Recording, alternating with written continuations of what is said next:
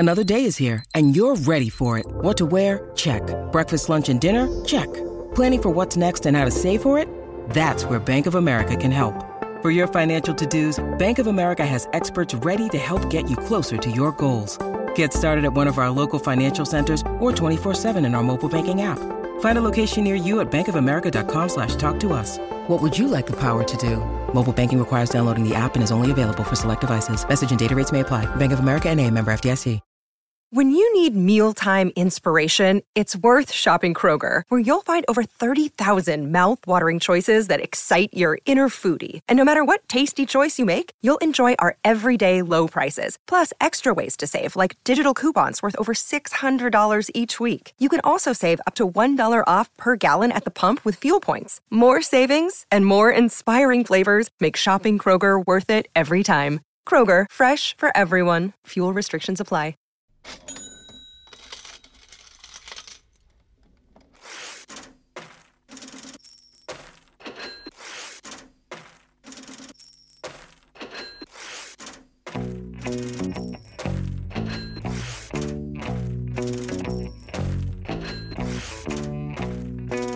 Today's episode is sponsored by Credit Bump, a new fast and simple way to get up to $150,000 of revolving lines of credit. Use the funds for anything you need: startup costs for your business, capital expenses, product development, inventory, marketing, promotion, creative real estate acquisitions and strategies, anything your business needs. They have a 60-second online application. It's a soft inquiry, meaning the application process will not impact your credit score in any way. There are no upfront fees. Interest rates are as low as 0% for the first 12 to 18 months. If you opt in for their credit consulting, you'll learn how to extend your 0% interest rates far and beyond that, build corporate credit, and so much more. The approval is based on your credit score and your stated income. And if you're pre-approved and you don't receive at least $50,000 in funding, you don't pay a cent in fees. Through their service, I've helped members of my Epic community receive more than $13 million of funding in the last 6 months. They've got top-notch customer service. Credit Bump has an A+ rating with the Better Business Bureau. In short, you're in great hands and you've got nothing to lose. Go to creditbump.com. Creditbump.com. That's creditbump.com. And now, back to creating your epic wealth. Alrighty, so we've done a lot of discussion this week and last week about what there is not to do and what there is to watch out for. But what is there to actually do? That's what we're going to discuss now. And to begin, I want to kind of lay some groundwork. I got a question for you. Do you remember when Forrest Gump famously said, "Life is like a box of chocolates. You never know what you're going to get"? You remember that? Classic line, right? Certainly already cemented its place in movie pop culture. But let's think about that. How do you not know what you're going to get inside a box of chocolates? I mean, wouldn't you absolutely always expect to find some sort of chocolate? You're not going to possibly find the keys to a Ferrari or a gold coin or a Rolex, are you? No, of course not. Now, to be fair to Old Forrest, I know what he means. In the limited context of a box of chocolates, you may have different flavors. You may have some with nuts, some without nuts. You've got different fillings. You've got different types of chocolates. But and to Forrest, that made it all a really big adventure. But unfortunately, this limited Forrest Gump view of what variety means is exactly the same mentality traditional investment brokers use when they talk about investment variety, or their word for it, diversification. See, diversification is one of the largest cornerstones of wisdom taught to clients in traditional investment vehicles like mutual funds. Clients are taught that diversification is a key element to providing a safe portfolio for the long term. Now, to stockbrokers, diversification means simply purchasing stock in different companies, in different industries, in different sectors of the economy, and then breaking up your holdings between stocks, bonds, and cash. That's how brokers define diversification. And it might even be what your definition of diversification is right now. I mean, I know some of you that are listening to me, you're already convinced about the power of real estate, and you've been convinced for a while. Now, others of you, though, may already be even successfully investing in other more traditional vehicles like stocks and bonds and mutual funds. And you've heard the buzzwords like diversification. And the very thought of investing in real estate, while intriguing, very interesting, may seem like such a departure from what you're used to that it almost seems like you are breaking the rules. Now, in case this describes you, today I want to ease you into the thought of purchasing real estate by embracing, not dispelling, the investing wisdom your broker may have taught you, and to help you get the Forrest Gump mentality out of your investments. In reality, there are three major classes of investments, and they are not called stocks, bonds, and mutual funds, contrary to popular belief. The first one is called paper investment instruments, which is what you are investing in when you are purchasing stocks, bonds, and mutual funds.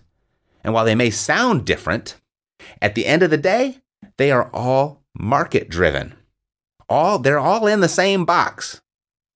Having a variety of these chocolates, as it were, does not make you truly diversified. You feel that you are, but you are not. I mean, sure, on a hot day, your milk chocolates may melt faster than the dark chocolates. I mean, when the stock market melts down, maybe your stocks fall faster than your bonds. But there's nothing directly under your control here. You've just purchased multiple seats on the same train. And guess what? You're not steering, and there are no brakes. This doesn't mean paper instruments don't belong somewhere in your portfolio if you feel they're right for you. It just means that you may be operating with a false sense of diversification, and thus a false sense of diversification's promise, which is safety, which is security, a false sense of comfort. Getting completely outside of paper instruments, the second truly separate asset class you can invest in are businesses.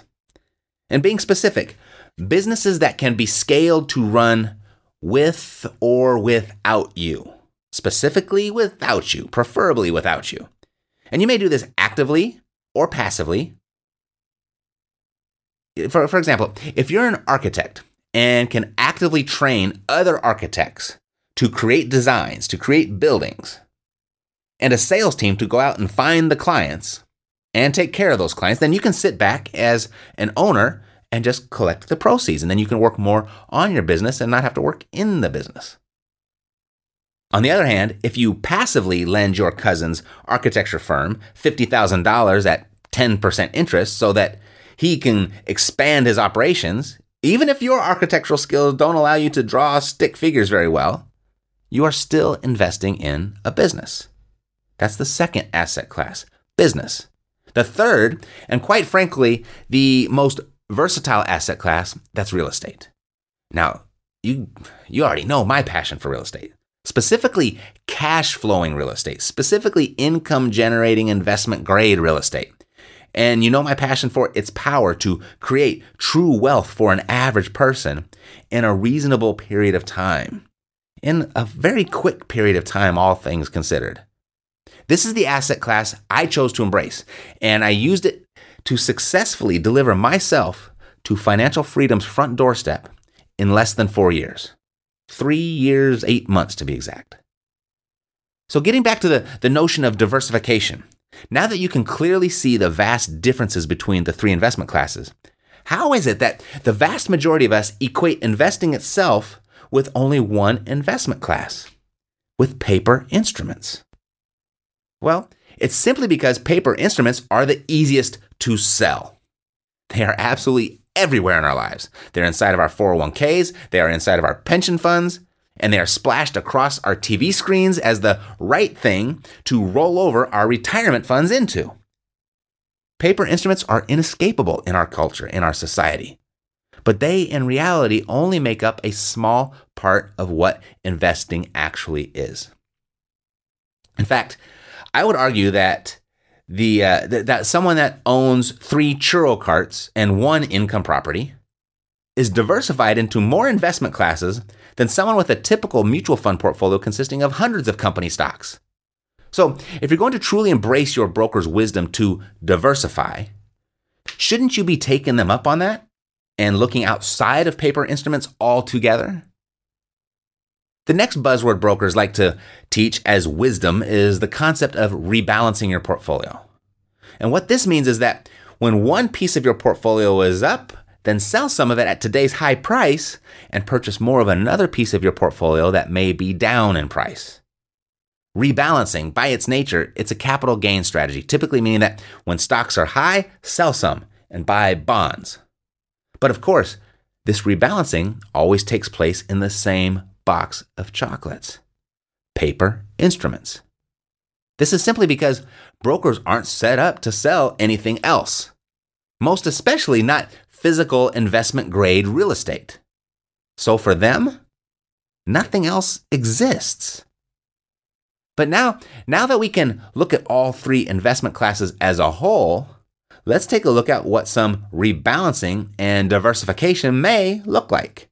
For instance, I keep seeing in the news that the stock market, it's going up and down, but it is technically at an all-time high.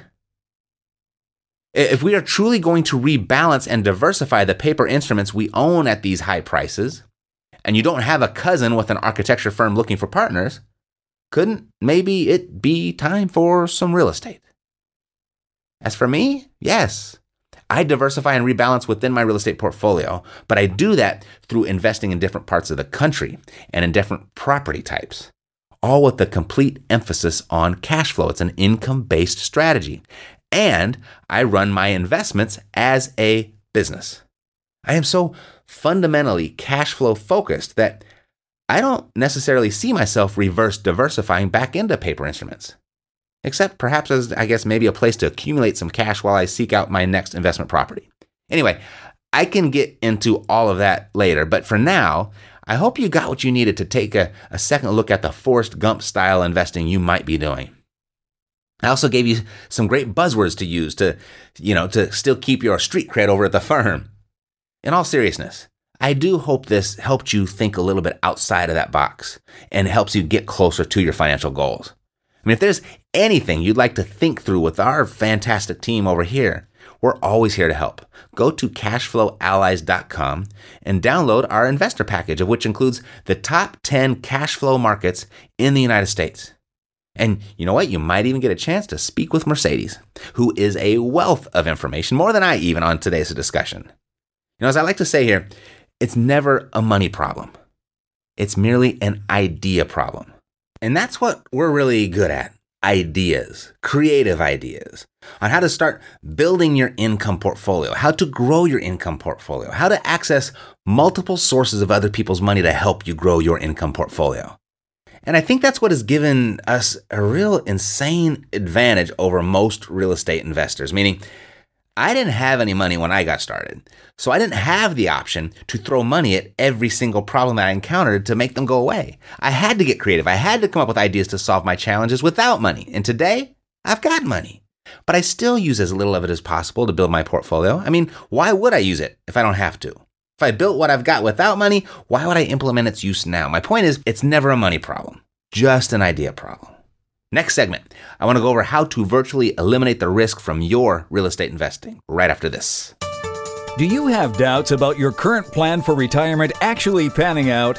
Imagine revolutionizing your retirement plan so it pays you right now and in retirement. Change one thing one time, and that revolution can be yours. That's bad news for Wall Street, but great news for you.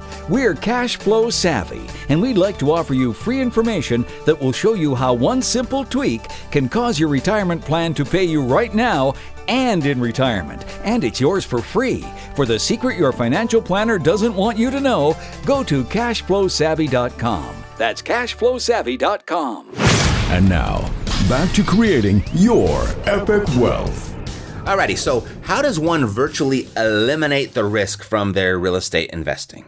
I mean, it almost sounds impossible, doesn't it? Because we all know at least one person who has lost big in real estate. Maybe you know many people that have lost big in real estate. Maybe even someone a little bit closer to home, like you. Maybe you lost big in real estate. What never made sense to me is how real estate, how it's responsible for creating so much wealth, more wealth than anything else, but it still holds on to this risky stigma in our society. How can it create more wealth than anything else, but also be the riskiest thing out there? Those two, they can't go together. It doesn't make sense. But they do in our society. And here's why. You see, most people that play in real estate, here's the issue, that is they aren't investing. They're gambling. They have a flawed strategy. In fact, there are really just 3 areas where people can lose money in real estate. And if you can cover these 3 bases, it's pretty difficult to lose. So the first is a contractor, a bad contractor. A contractor can make or break your project and your bank account. Second, a bad property manager. A property manager, they can make or break your cash flow, your income, your streams of cash, your overall livelihood. You're at their mercy of their production and their performance. So you want to do as much due diligence on your contractors and your property managers as you do the properties themselves. Contractors and property managers, they're like dentists, like who dentists are to us and who car mechanics are. And when you find a good one, you got to hold on to them and you want to treat them well. You want to make sure that they get a Christmas card because, good dentists and good car mechanics are worth their weight in gold, and so are good contractors and so are good property managers. Now, if you have dependable and competent property managers and contractors on your team, what you've done right there, you've eliminated probably 50% of all the risk that exists in real estate. I mean, boom, just like that. With those 2 people in place, half your risk is gone. The remaining 50% of the risk, that lies within your strategy. And that strategy for most is appreciation-based. Now, don't get me wrong.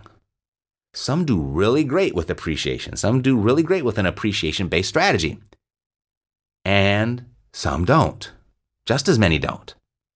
And the reason is, it's not investing. It's gambling. Sometimes you win, sometimes you lose. So you can win big and you can lose big. It's gambling. Now, I love my appreciation. Don't get me wrong. But you just got to keep it in its proper perspective. Appreciation, it's the icing on the cake. It's not the cake. Income is the cake. Cash flow, now there's your cake. That's the cake. And just by shifting to an income-based strategy from an appreciation-based strategy, just by making that shift, going from appreciation-based to income-based, you are miles ahead from a risk perspective. And if you make it a trilateral income-based strategy, you can blow the appreciation investors right out the water on both risk and returns. So, a trilateral income-based strategy, what is that? Well, it's one that consists of 3 different income strategies. A fast strategy, one that produces today money.